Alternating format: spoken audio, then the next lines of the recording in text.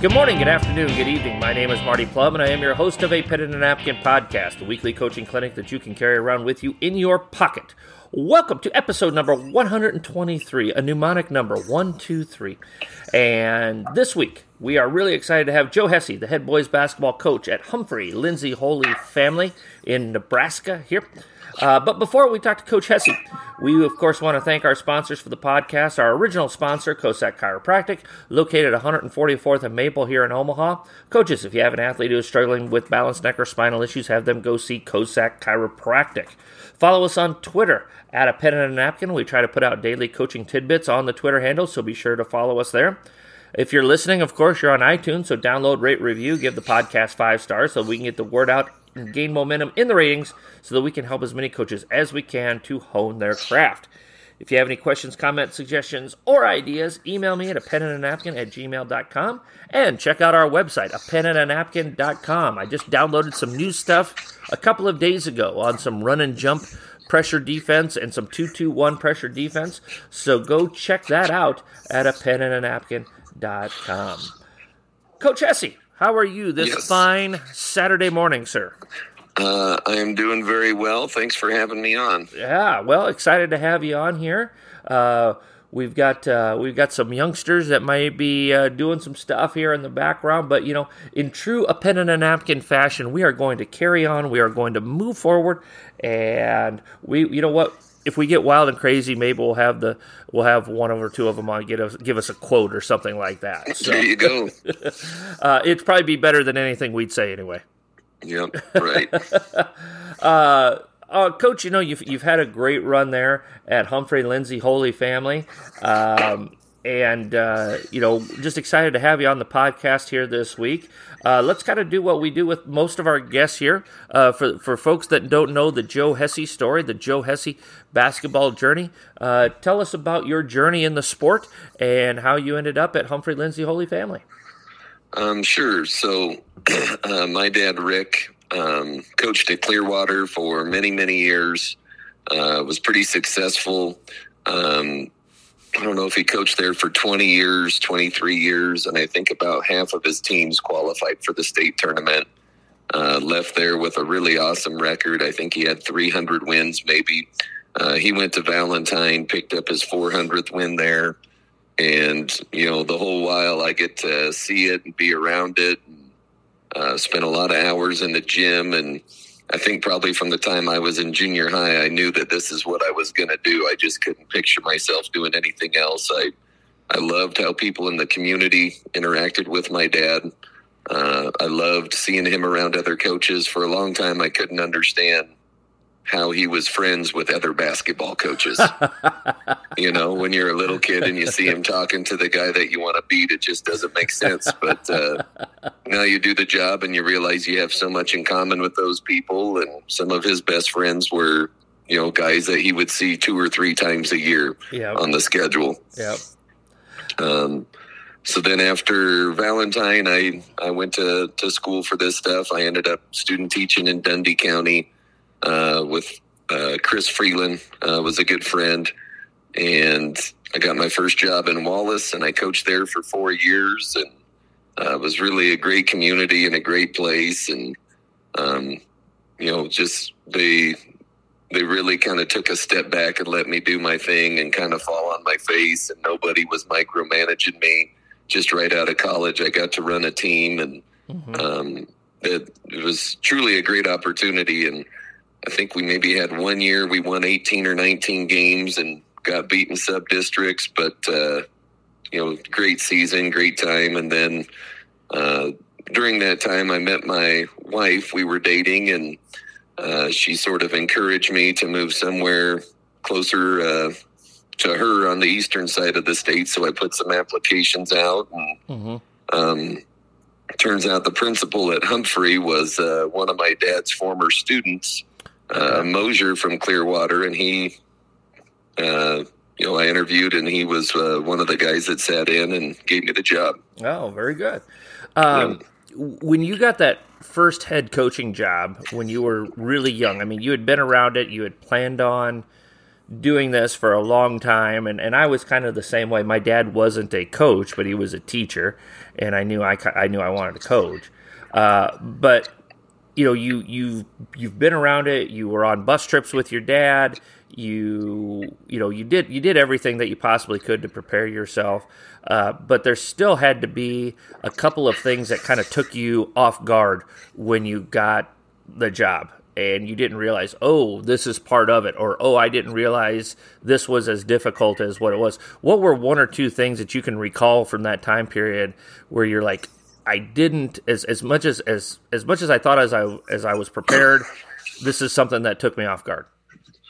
I think one of the things that I didn't address very much in, that first job that I tried to now was I totally underestimated the value of shooting the basketball. Mm-hmm. In our practices, we didn't shoot. I thought, we could X and O people to death and get layups, and eventually people start sagging off guys that can't shoot, and just made it really difficult when only a couple guys had to be guarded. And for some reason, that never really clicked to me. I thought we could get points in lots of different ways, but if I could go back in time, I would have had those guys shooting the ball an awful lot more in practice than what we did. Yeah, I think that there's a growth that needs to happen with. Hey, there we are. Now we're ready to roll here. So we go to a birthday party later today. Oh, okay, all right. Is this the 3-year-old or the 5-year-old? That is my 3-year-old Ricky. All right. Well, hey, Ricky, you have a great time, buddy. You bet. So, yeah, I think that there's a learning curve for everybody when they jump into the job. There's things that they anticipate. There's things that they don't anticipate.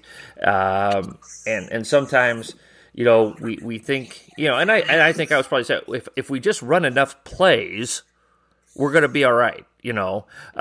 But the more kids that you can have that can shoot the ball, the less you have to rely on the X's and O's and the schematics. That's kind of the point that I've arrived at. Is that kind of where you're at, Joe? I would definitely agree, because the last few years, I think we maybe have only had 2 set plays. Really? And, back then we did a lot of things, and we did some 5-man motions, some continuity stuff, but we'd run it until we got a certain look that we wanted.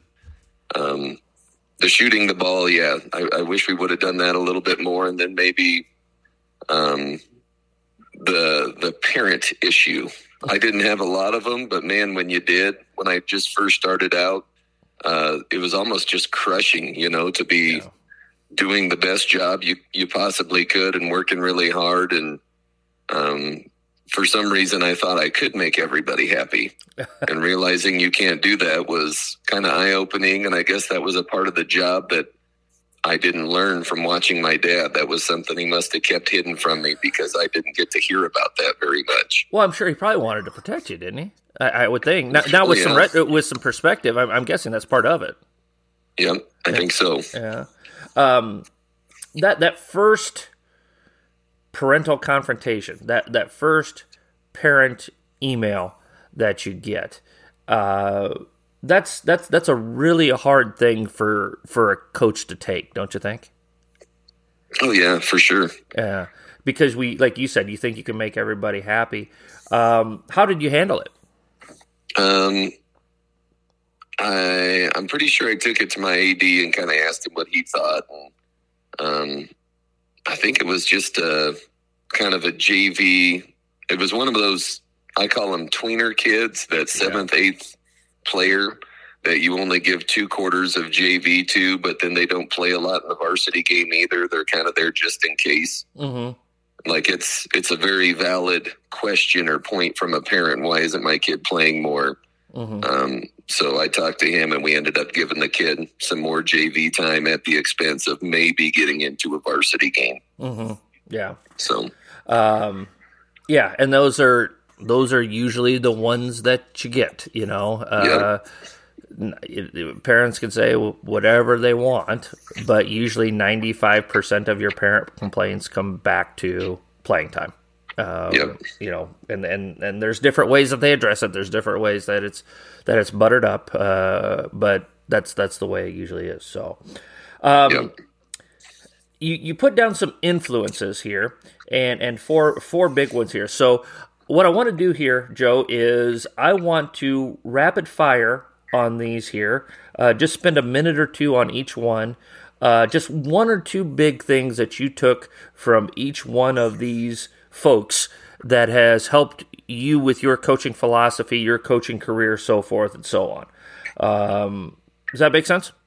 Yep, it does. All right. So, Chris Freeland. What's one or two big things that you've taken from him? His stepson, Matt, was a friend of mine at college, and that's how I got to know Freeland, and went student taught with him, stayed with him for kind of a semester and a half through basketball, was his assistant coach for that student teaching year. He, the way he treats kids, I mean, he always tells people he has a big heart and he loves his kids. And it's very obvious when you're around him that he has a big heart. He loves his kids. The system that he's come kind of put together down there, before he got there, Dundee County was a track school. That was their thing, and they were good at it. And every year he will play about 10 or 11 kids. Almost everybody gets in the game, and they just press you. And if they foul, they don't care because their 9th or 10th guy is a better athlete than your 5th guy. Mm-hmm. And they'll just continue to just wear you out throughout the course of a game. What I learned from him is really taking a step back and, what do I got to do systematically here for my guys to give them the best shot? Because I feel like he really does that where he's at. He may not have the most talented teams, but he has good athletes, and he squeezes the lemon for every last drop there, I feel like. Mm-hmm. Okay. Excuse me. Jody Rhodes. So that first job in Wallace, I kind of set my eyes on some of the really good coaches in that area. Those were the guys that I would, like to beat or compete with. I think Jody was a PE teacher, and his kids just knew his system so well. And you watch film and you can kind of almost anticipate where the ball's going to go. They were so well coached, so good in their X's and O's. And then I remember, we're playing them, guys, we're going to shut this thing down when they try to do this. And then they hit you with this counter that you never saw on film, but to the kids it had just come natural because they had worked on it so many times. And I think what I pulled from him is I used to just do drills that I'd find or that I'd seen, but maybe didn't apply to the way that we played basketball. Yep. After coaching against him, I realized that's kind of a waste of time, and we need to look at how we're going to play, what we're going to run on offense and defense, and we really need to get better at that. So putting your drills towards the system that you're going to do on Friday and Saturday. Correct, which makes sense, but I was inexperienced, and just watching how fluid everything came to his guys, it was an eye-opener for me that we weren't drilling the right things in practice. Well, and I think that's a hard lesson that every young coach has to learn. You see all these drills, and it's a great drill. We got to run that drill. It's a great drill. Yeah, but does it fit us? And I think, like you said, that comes with experience of, we only have a finite amount of time in practice. Everything we have to do has to fit our system and has to fit what we're going to do when we start going 5-on-5. And I know that's something that's the same trap I fell into. I know that for sure. So I'm with you there, Joe. I'm with you on that one. So hard lessons learned. So. Oh man. Yeah. Like I said, he, early on, I never talked to him. He's an influence just from a distance, but it's like, how are these guys so good at these counters that I haven't seen in 3 games? And you stop and think about it, it's like, they probably practice this every day. Mm-hmm. We're practicing things that don't matter every day, so we need to fix that. Yep. Dave Coolin, is that how you say it? Yep. Coolin, yep. Dave Coolin. He's kind of right there with Jody Rhodes for me too.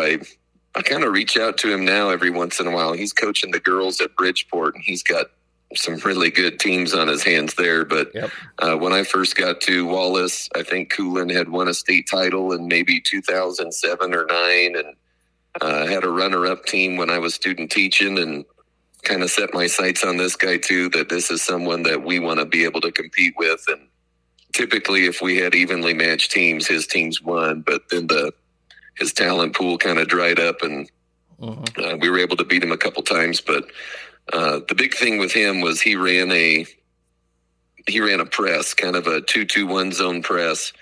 And if you passed it to one side, they did like an immediate trap. And if you passed it to the other side, the guard was a little bit faster. He would basically beg them to take the sideline, and he'd run them down from behind, and they'd trap at half court. Okay. And I just remember thinking, they're doing the same thing, but he is changing the same thing to give people different looks and also to benefit the skill set of his players. And it just kind of made me think, not everything has to be the exact same for everybody. Kids should have some different rules. And that's kind of a lesson I've carried here, if that makes sense. No, I had a player one time, and she was without a doubt the best athlete in the state.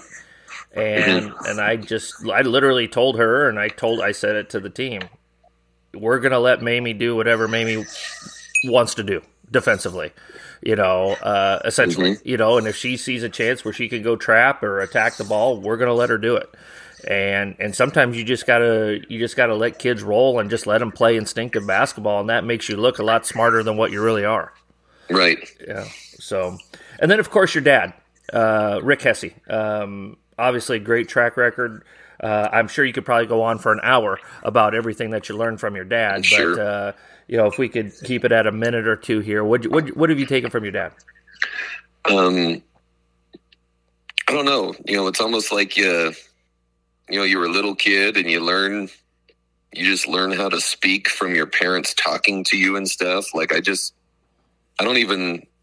think about everything I know about basketball comes from my dad.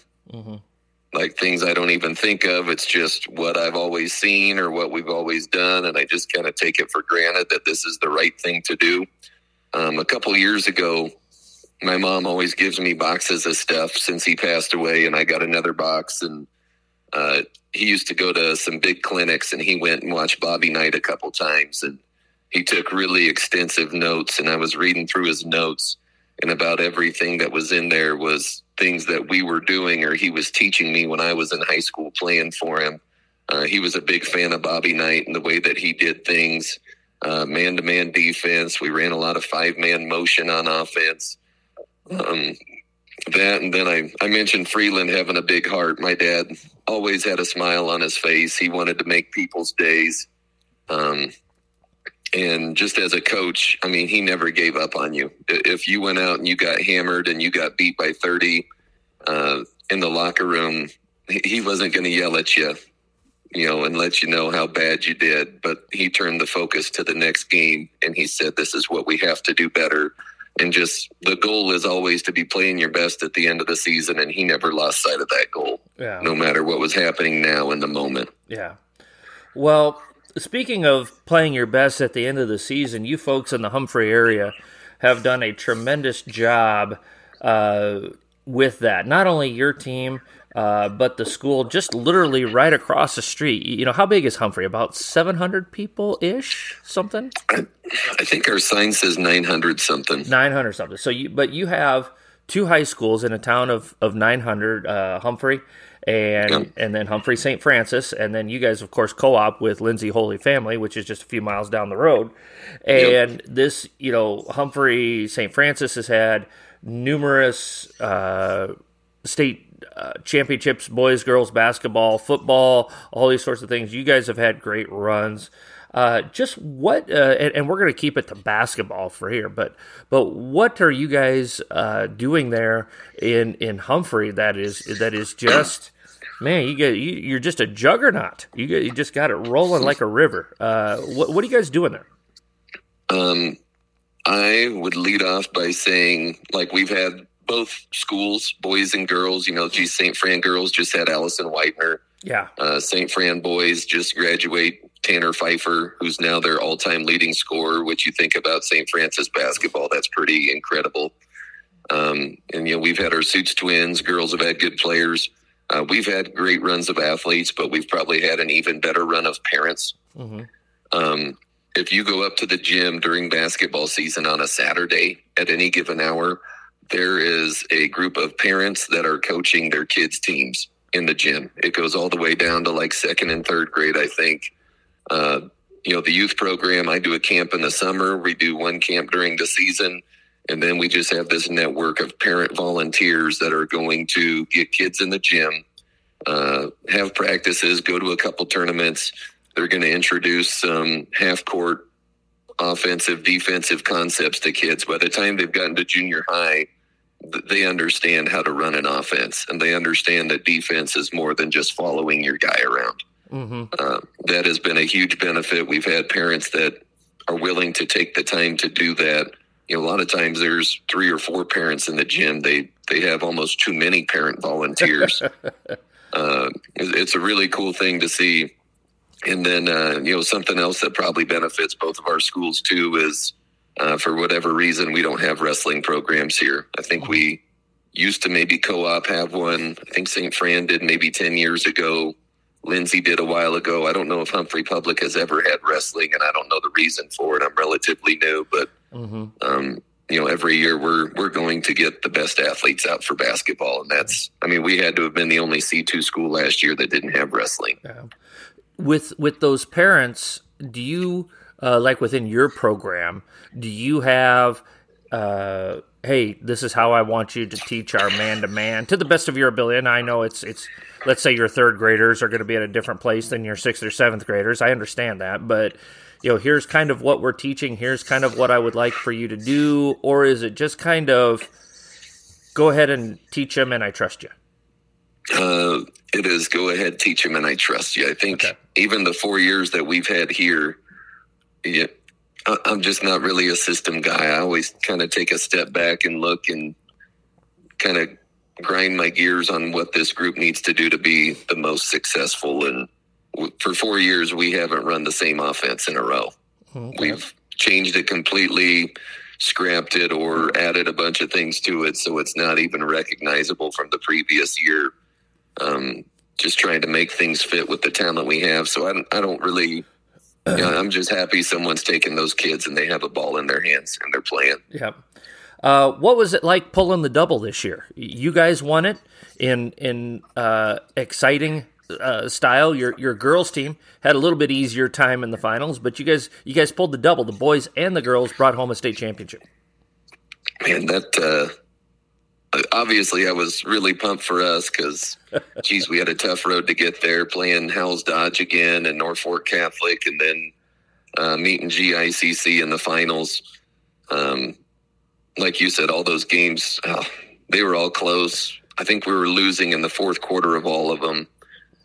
Just to find a way to win was awesome. And on the girls' side, they just kind of ran through their tournament. I thought it was kind of neat that the 1 year that they do boys and girls the same week, that's the year that we're able to pull that off, Yeah, it was a heck of a run. And, yeah, we'll kind of get into the postseason stuff here a little bit. But, it had to be just great for the community. Oh, it was. There was, on Huddle, sometimes you can, watching the games, you pause and you see somebody in the fans kind of freaking out, and you're like, man, I haven't seen that guy show up to a game all year, but he's coming to this one, Yeah. Community support was great. Everybody showed up for those games, and man, for a little town, we sure tried our best to fill up Pinnacle Bank. Yeah, absolutely. Coaches, I love doing a pen and a napkin. It is something that was intended to become a hobby, but it has become a passion and a blessing in my life. I love helping coaches, and I hope that I've been able to help you in some way, shape, or form. I want to do more, but I need your help to do that. I've recently opened up a Patreon page to help a pen and a napkin grow even further, and I'd appreciate any help that you would be willing to give to a pen and a napkin. From the layup tier, and for as little as $3 a month, to the 3-point tier, your generosity will enable a pen and a napkin to grow and develop even greater projects than we've already done. For more information, go to apenandanapkin.com and go to the Patreon link, or go to patreon.com /a-pen-and-a-napkin.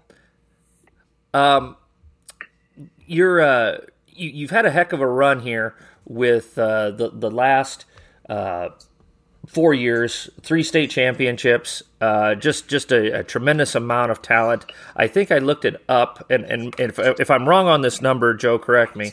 100 wins and 16 losses in the last 4 years.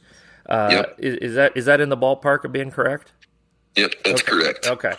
But obviously, you knew that you had a bunch of talent coming up. I mean, it doesn't take a basketball genius to see the Suits twins and some of the other kids that you've had that, oh yeah, I think these guys are going to be pretty good.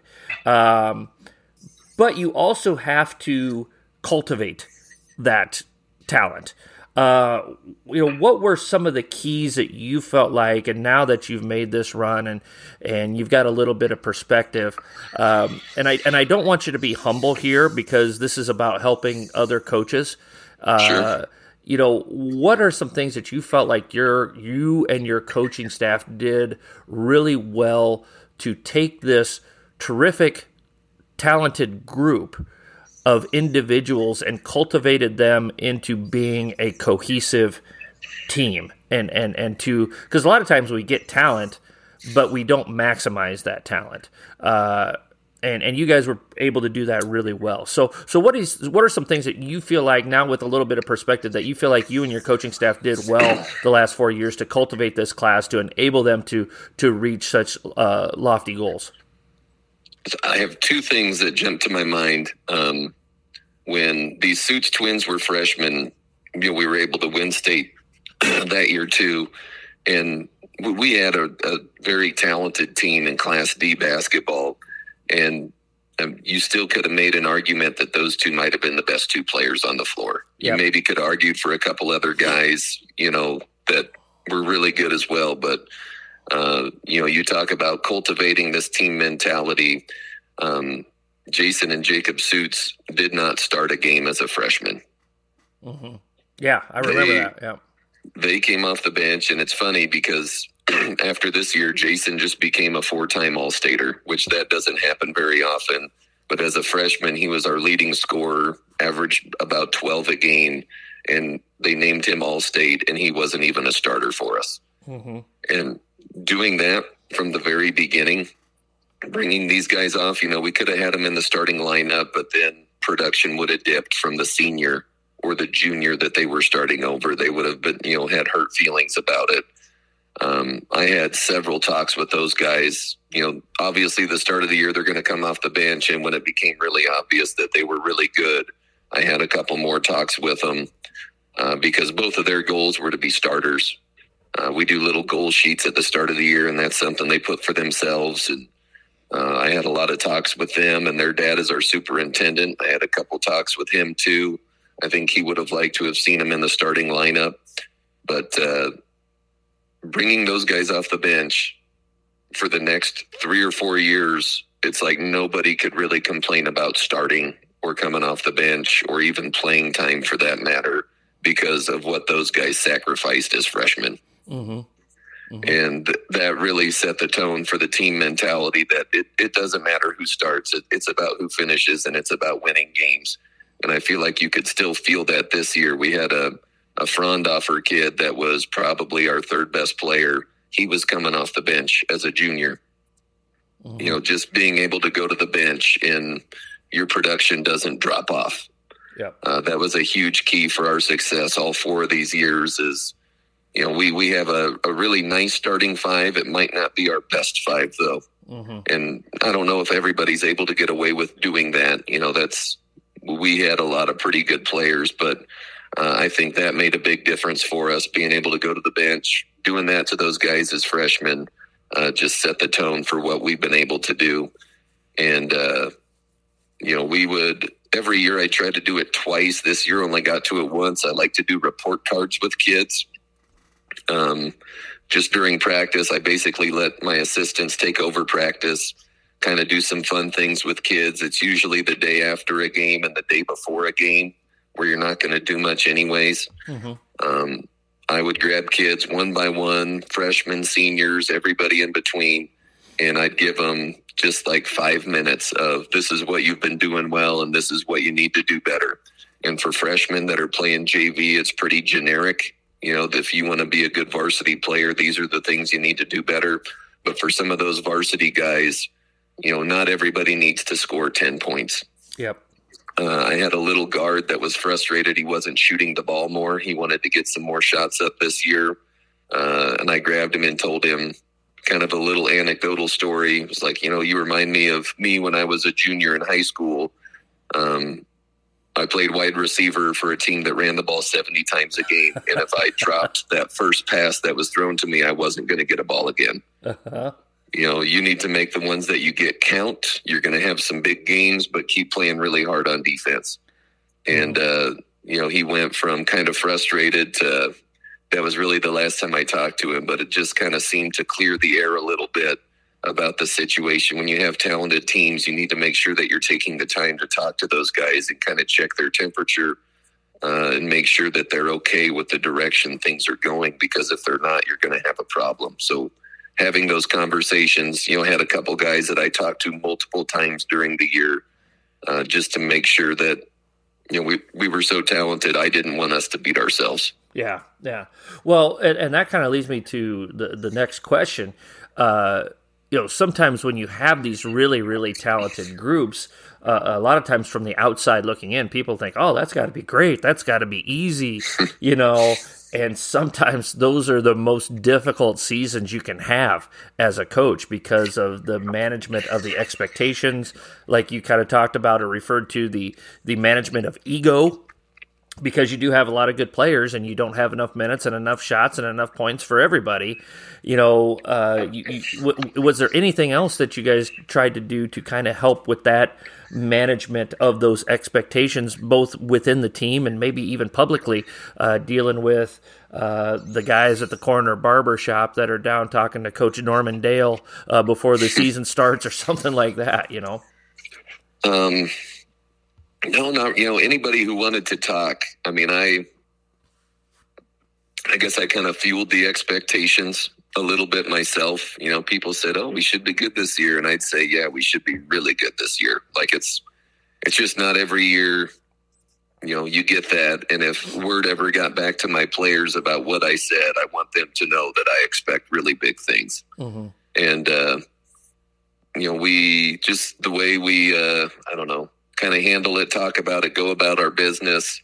If we're, I'm kind of one of those control what you can control guys. Mm-hmm. If we're controlling the things we can control, we're going to be in really good shape. Mm-hmm. And, as far as managing expectations, if we're taking care of our business, we're going to be sitting good. Yep.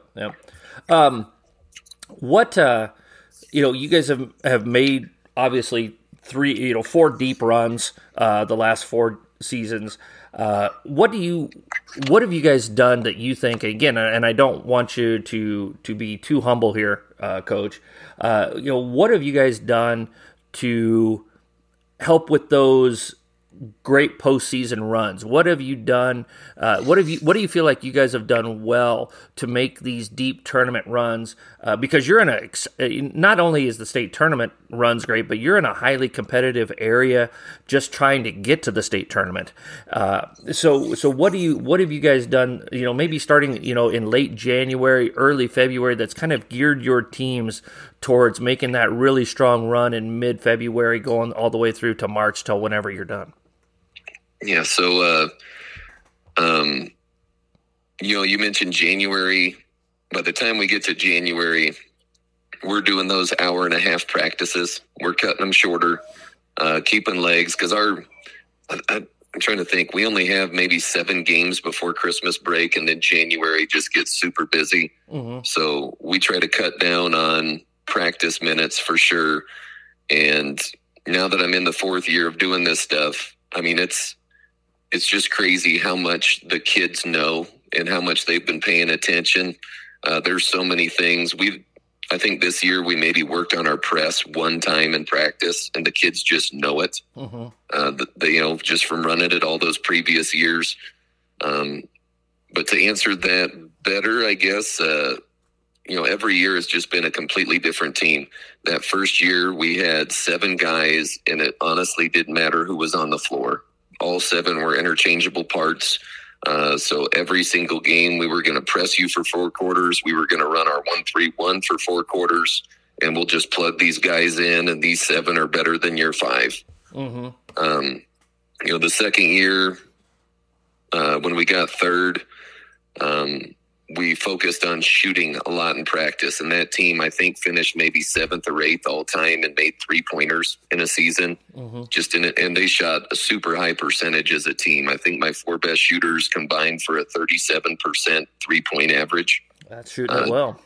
Oh, it was absolutely incredible. And from the time January was on, we do a little bit of defense, but then we just shot the ball.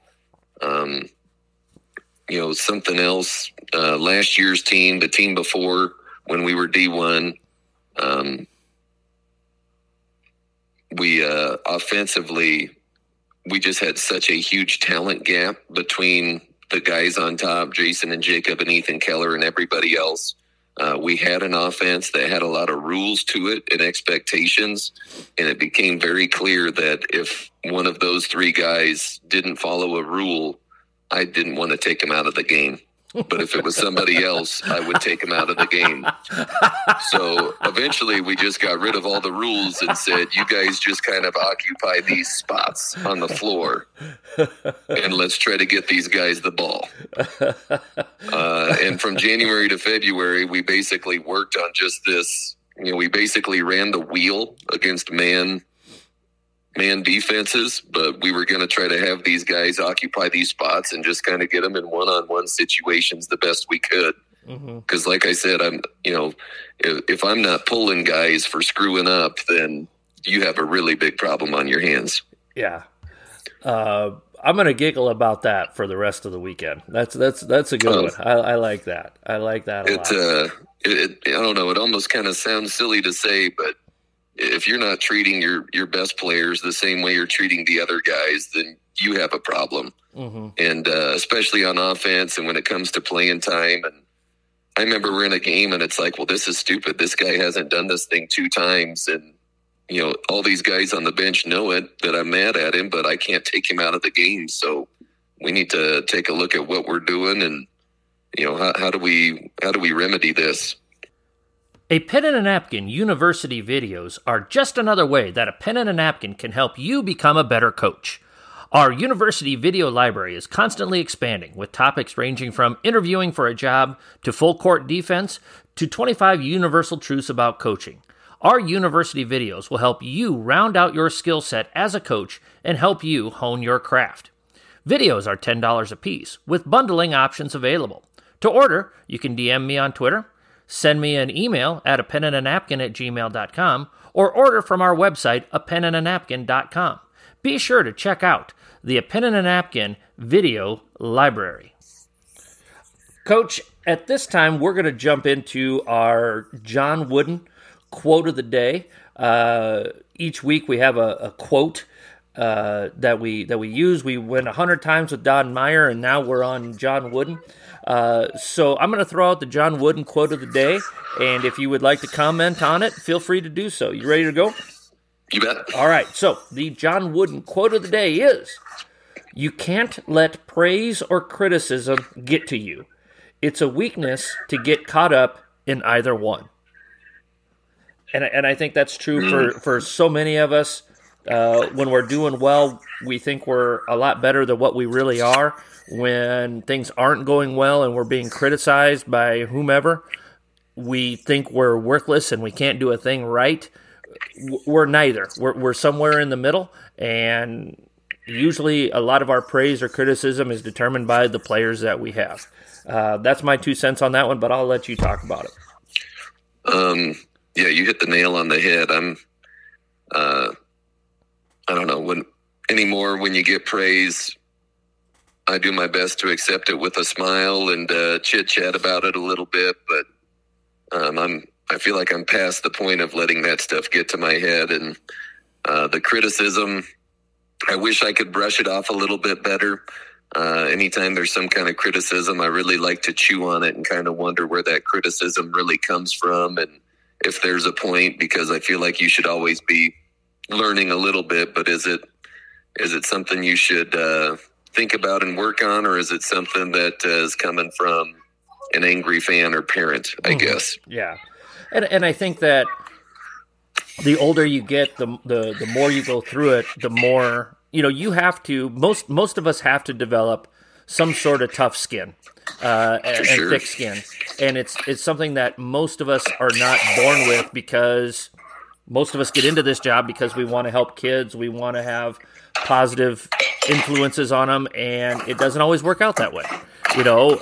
And no matter what you do, there's just certain people that you're not going to make happy. But kind of like what we were talking about earlier with that first parent email or that first parent phone call, you got to find a way to work your way through it, and you learn how to work your way through it. So, right. No, I remember talking to an administrator one time who, they get more parent issues than I do. And yep. His comment to me was, I always ask myself, am I making the right choice for the kids? And if the answer is yes, then I can sleep pretty good about it. Yep, absolutely. That's a great way to look at it. Absolutely great way to look at it. So, well, Coach, let's jump into some of your coaching philosophy here. Want to go through some stuff. One of the things that I really liked, and I've seen your teams play down at the state tournament the last few years, you've had the two Suits twins along with a couple post players, but I noticed this schematically while I was watching your teams play.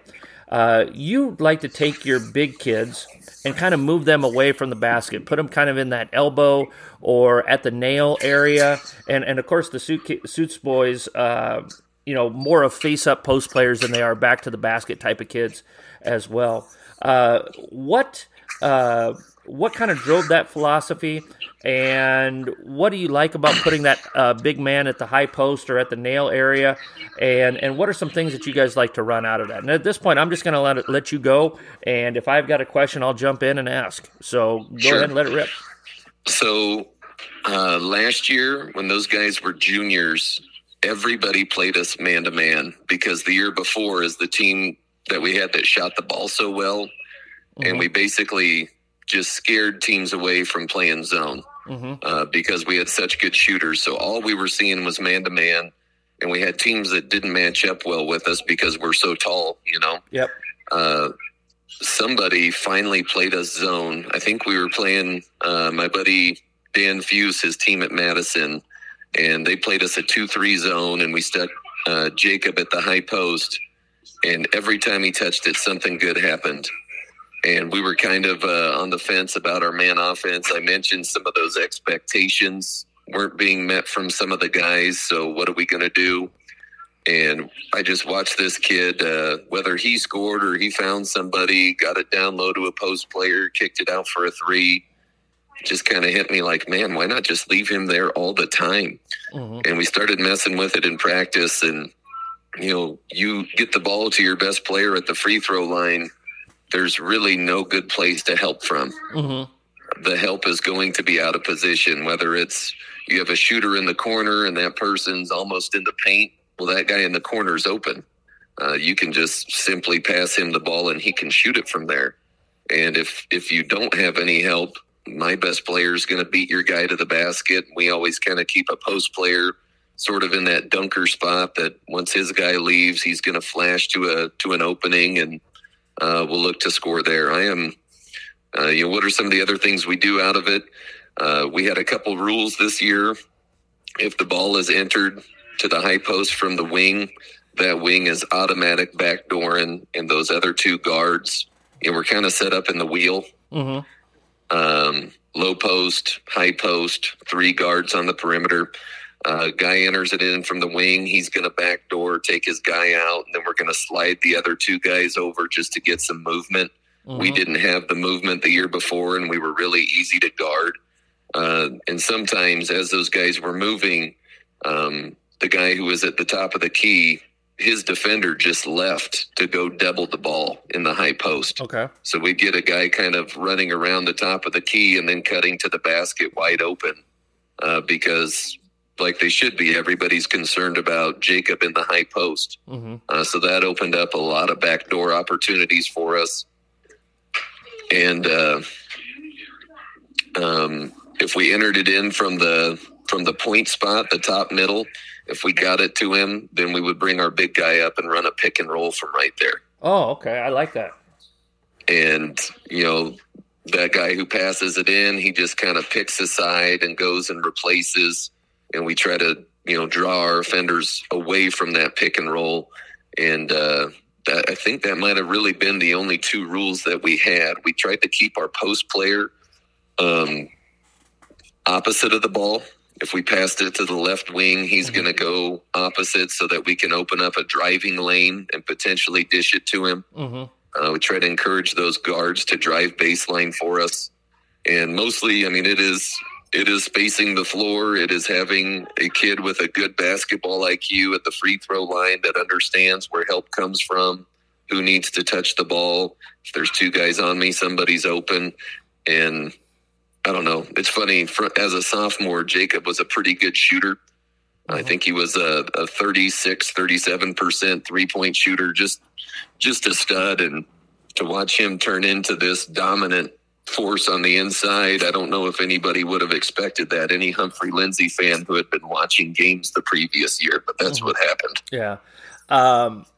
We do that a lot too with taking that post player, and Coach Hoiberg calls it the room, and we slide that kid over there for that drop pass. If they're opposite and your wing takes it to that baseline, and then they just read what their defender does, and we work on that drop pass to them as well, so they could go up and finish and try to get two on that ball there. So, what are some? You also said you did some stuff with some 1-4 high type of looks. What's some stuff that you've done there with the? We call it Utah after the old Utah Jazz with Stockton and Malone, and they ran a bunch of that stuff with Jerry Sloan. So we call it Utah 1-4 high. The old UCLA, whatever name you want to give it. What are some things you've done with that? We typically, if we went to that, we were trying to get two looks, and one of them, as you can imagine, those Suits twins in elementary school and junior high were a head taller than everybody and really good. And when their backs were against the wall, they just ran pick and rolls for each other. So when we went to a 1-4 high, we would try to get a pick and roll with those two guys and see what opened up from that. And then we also kind of ran we called it a twins look. It wasn't necessarily those two guys, but we put one of them on the elbow, and then we'd bring our post player up, and we'd try to enter it into one of the big guys, and then we would cut the other big guy. He'd head to basically the ball side block. And I don't know, we maybe ran that 7 times this year, and every time was a layup. We probably should have ran it more, whether it was zone or man. If it's zone, he's going to draw a defender, and you're going to have a guy open in the corner for a 3, or he's just going to cut across the paint wide open. And if it's against man, if he clears that out, he just opened up a driving lane for our other post player to take off with his left or right hand to kind of go fill that area he left. And it's just about getting our big guys an opportunity, to make a play not that far away from the basket, kind of facing up the basket. Yeah, yeah. And anything you can do, like you said, your base principles on offense were to get the ball to that nail area and let your kids cook, and that's just a different look. It sounds like you guys just designed different looks to try and accomplish the same thing. Right. I would add, too, I don't know if I had this on my sheet, but we kind of had one more offensive set. We ran a dribble weave. We would bring that post player up from the free throw line to the three-point line, and we put our guards in the corner, and then we had a big guy on the block, and we'd kind of dribble from corner to corner around the perimeter and just look for an opening, make a defender guard us. That was one of our man offenses when I first got here that our kids really enjoyed, and we had a couple good guards. But eventually we only started to use that when we had some pretty serious mismatches. If a team brought in that 6'4", 260-pound post player, that isn't very nimble. Yeah. Our guys, I didn't even have to say anything. Our guys knew that this guy can't guard us on a pick and roll. So we called it Wildcat. We'd get that, whoever that kid's guarding, we're going to make him come up to the 3-point line, and we are picking and rolling. If we don't get that right away, then we'll just dribble to the corner and flip, and we'll make him try to guard another pick and roll. Mm-hmm. And we had a lot of success. Even sometimes we'd run that if we played a really good big guy, a shot blocker. We try to pull him away from the basket, make him guard guards, and try to stick a foul on him. Yep. Away from the hoop. So yep. That would be the other kind of offensive concept that our guys understand here. Yeah. Yeah. Well, even, and again, the Suits boys get a lot of attention, and rightfully so. But didn't you have it was a Keller kid that was a post player for you as well? And he was a good athlete. He was nimble. He could cover some ground, and you could do some stuff with him as well. I imagine, that's something that you did with him as well, right? Yep. He, we were really fortunate. All of our big guys were really good athletes. Mm-hmm. The Suits twins, Keller, we had a Kyle Preister's 6'6" and could shoot the three. So that kind of affected what we were able to do on defense too. Yep. Perfect. Some of your favorite drills, and you listed a couple. I wanted to get into a couple of them here. 6, 7, 8 free throw shooting. What's that one, Coach?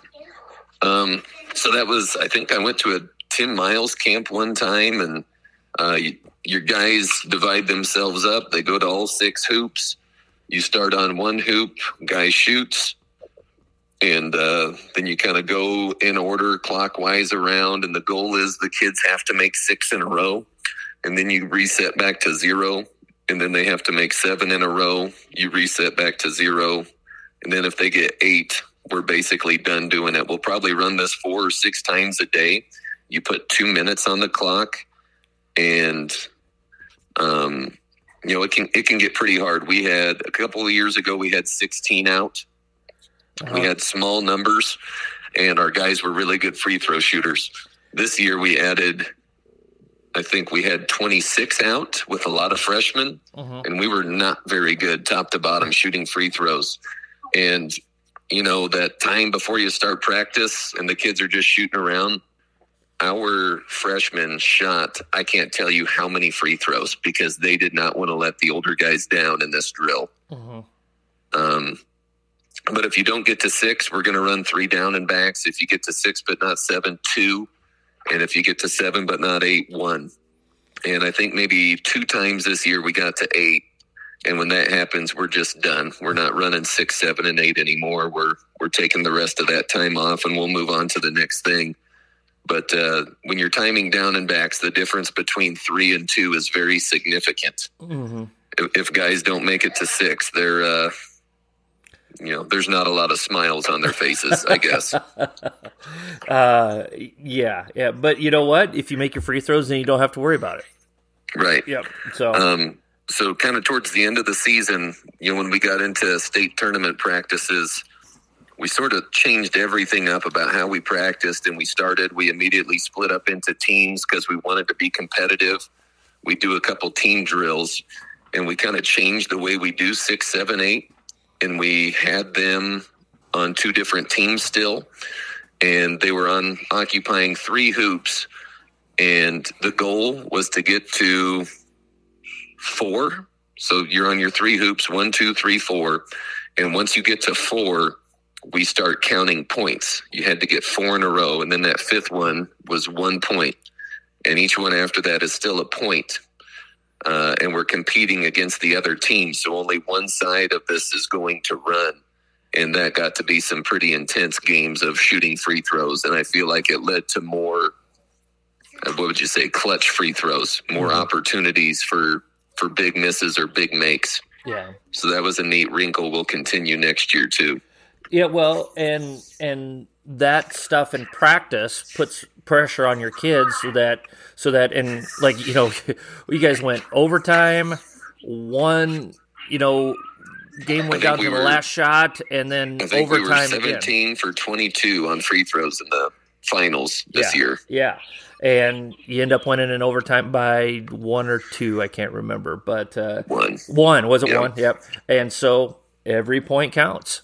Absolutely. Yep. You know, and you have to create that environment in practice to put that emphasis on there. So 3-on-3 transition. 2 teams again. Man, I love this one. We used to run it all the time, but our kids almost just get too physical for this drill anymore, and it's such a bummer. Yeah. You have 3 lines on your side. There's a line under the hoop, and then we tell them free throw line extended out of bounds on both sides, but those guys end up just moving their lines up to half court. You're playing 3-on-3, and when you're on defense, you get a rebound, a steal, or the other team scores. You don't even take it out of bounds. Those 3 guys at the front of those lines just take off down the floor, and you just try to get it down the floor as fast as you can. And those guys that were on offense, they have to sprint and get back on defense. And the same thing for them after they're done playing defense. They are trying to outlet the ball and get it down the floor as fast as they can. And that's, you wouldn't have known if you just watched us at the state tournament, but probably the first half of this season, we were an amazing transition team. Oh. And out of our zone defense, once a shot went up, we just released a kid because we were so tall. We had so many awesome baseball passes for layups, but we ended up with an injury. Our Keller kid hurt his finger. And once that happened, kind of in mid-January, our subbing rotation was off, and we just never got back in the groove of running the floor again. Mm-hmm. So you're keeping points on that? Are you going for a certain time, or what's your competitive system with that one? We play to 7, and everything's a 1. Anytime we do something competitive like that, we only play to like 5 or 7. If you play to much more than that, it gets, kind of lends to maybe getting silly, not competitive. So we like to keep the game short, and sometimes we'll play a 2 out of 3. Oh, gotcha. Yeah.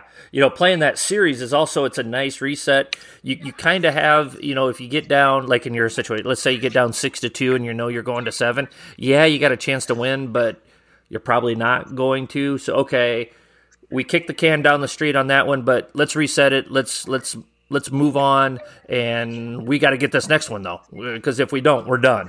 And that's a nice way to do things as well in practice, don't you think? Yeah, I do. Yep. Yep. Okay. Want to know more about a pen and a napkin and all the resources it offers? Go to apenandanapkin.com, a great resource for any coach at any level.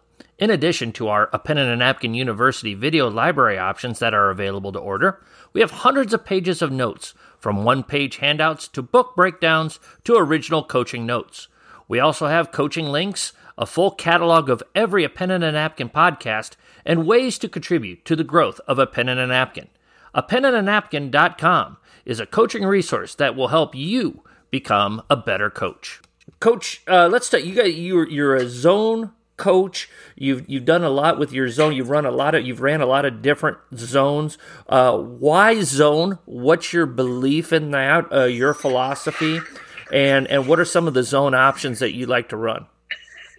I think when I started coaching in Wallace, I was strictly a man-to-man guy, and I was going to live and die with my man-to-man. It probably actually cost us maybe 2 games that first year that I wouldn't switch to a zone. But I kind of felt like out there, people always say about the 1-3-1, it's really hard because nobody runs it. Mm-hmm. But in that neck of the woods, nobody played man-to-man. So It was kind of like the 1-3-1. Mm-hmm. But then I came here, and we were just so stinking tall for a Class D school. Yep. I think that first year we had all 3 suitses were 6'4", 6'5". We had a 6'3" athlete. We had a 6'4" post player.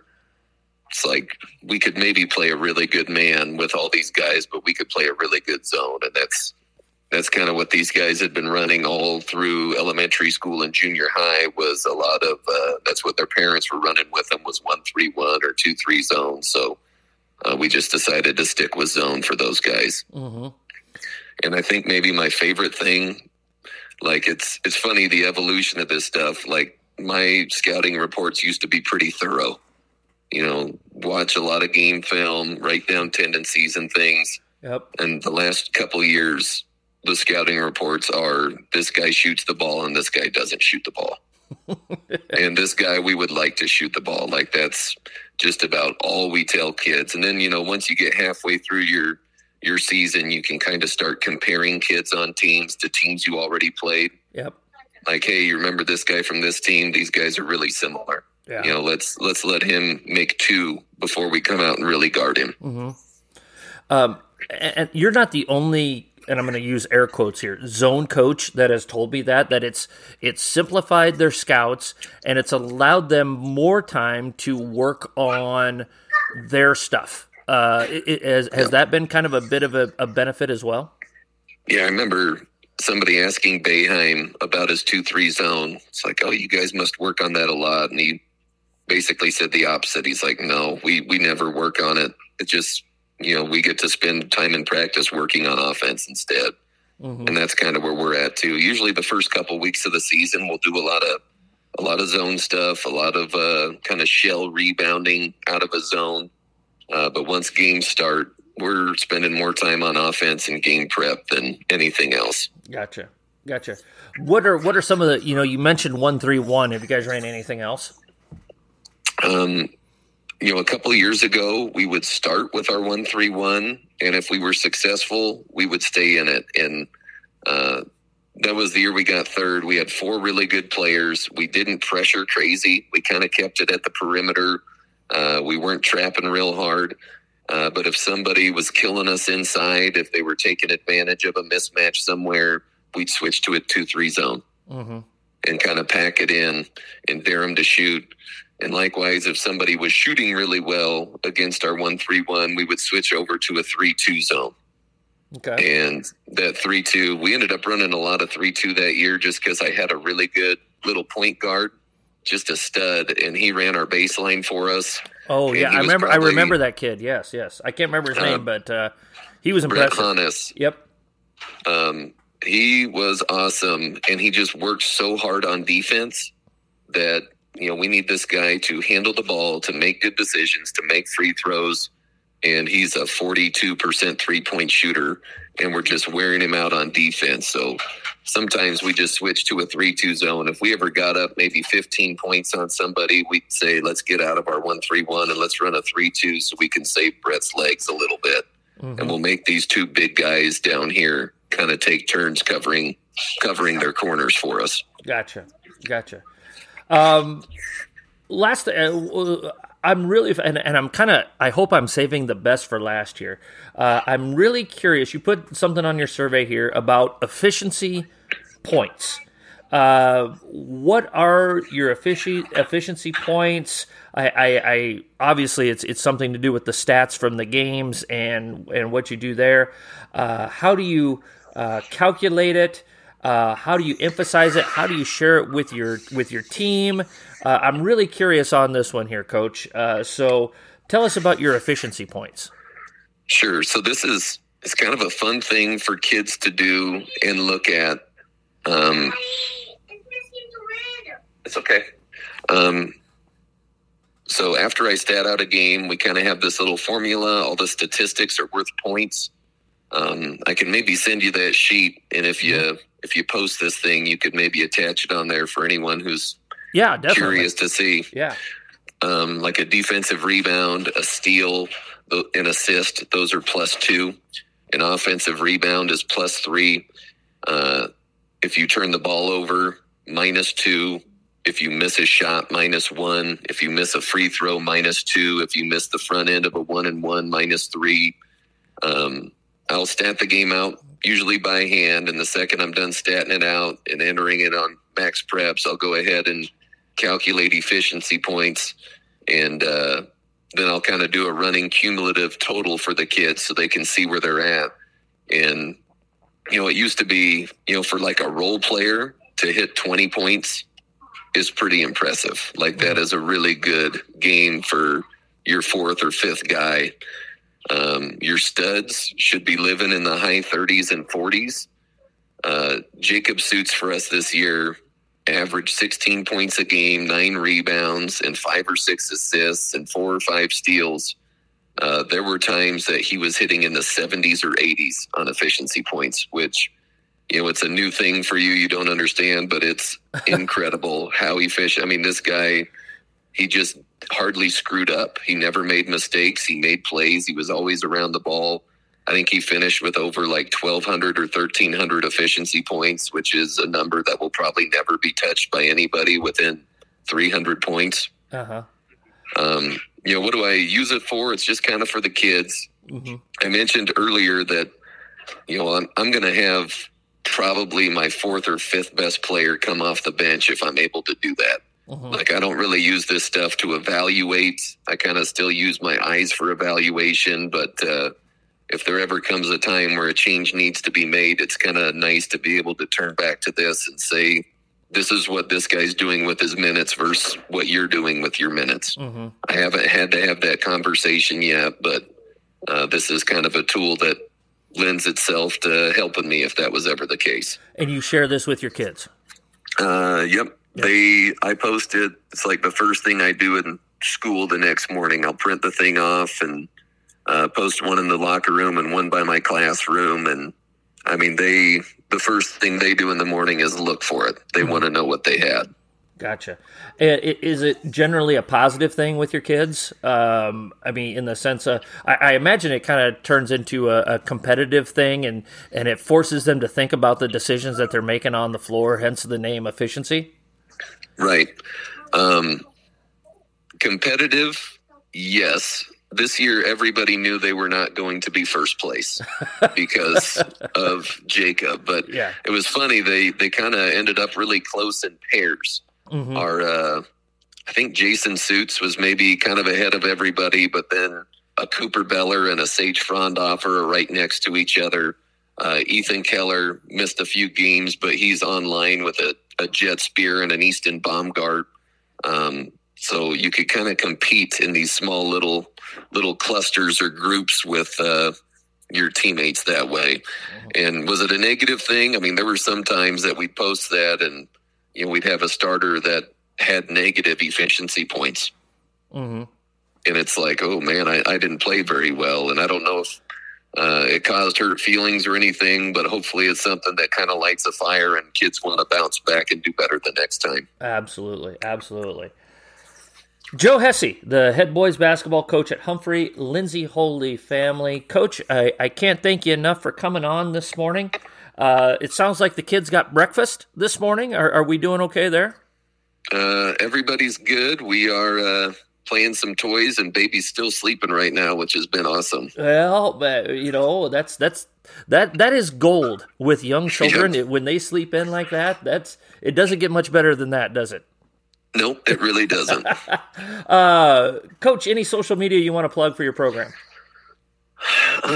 No, I'm on Twitter, but I don't know. I find myself very seldomly posting things about our basketball or our program or anything. So, no, I'm good. Oh, okay. All right. Well, hey, Coach Joe Hesse, the head boys basketball coach at Humphery Lindsay-Holy Family. Coach, I hope you enjoyed your time on a pen and a napkin here. Yeah, you bet. Thanks for having me. Fun to talk hoops with you. All right. I appreciate it. If you could hold the line here real quick, got to wrap up a few things, and we're going to call it a day. So if you could just hold on just a second, we'll do that here. Again, Joe Hesse, head boys basketball coach, 3-time state champion at Humphery Lindsay-Holy Family. Want to thank him for being on the podcast this week. We want to thank Cossack Chiropractic for, again, being our founding sponsor. Follow us on Twitter at A Pen and a Napkin. We try to put out daily coaching tidbits on the Twitter handle. Download, rate, and review this podcast. Give us 5 stars. Help us out in the ratings there. Email us, apenandanapkin@gmail.com if you have any questions, comments, suggestions, or ideas. Apenandanapkin.com, newly redesigned, like I said, added a few new things here this week, put on some stuff with some pressure defense, so check that out. And then, of course, if you would like to support A Pen and a Napkin, visit our Patreon page. Any help that you would be willing to give A Pen and a Napkin would be greatly appreciated. So, for Coach Joe Hesse, this is Marty Plum. Coaches, as always, let's be sure to hone our craft one day at a time.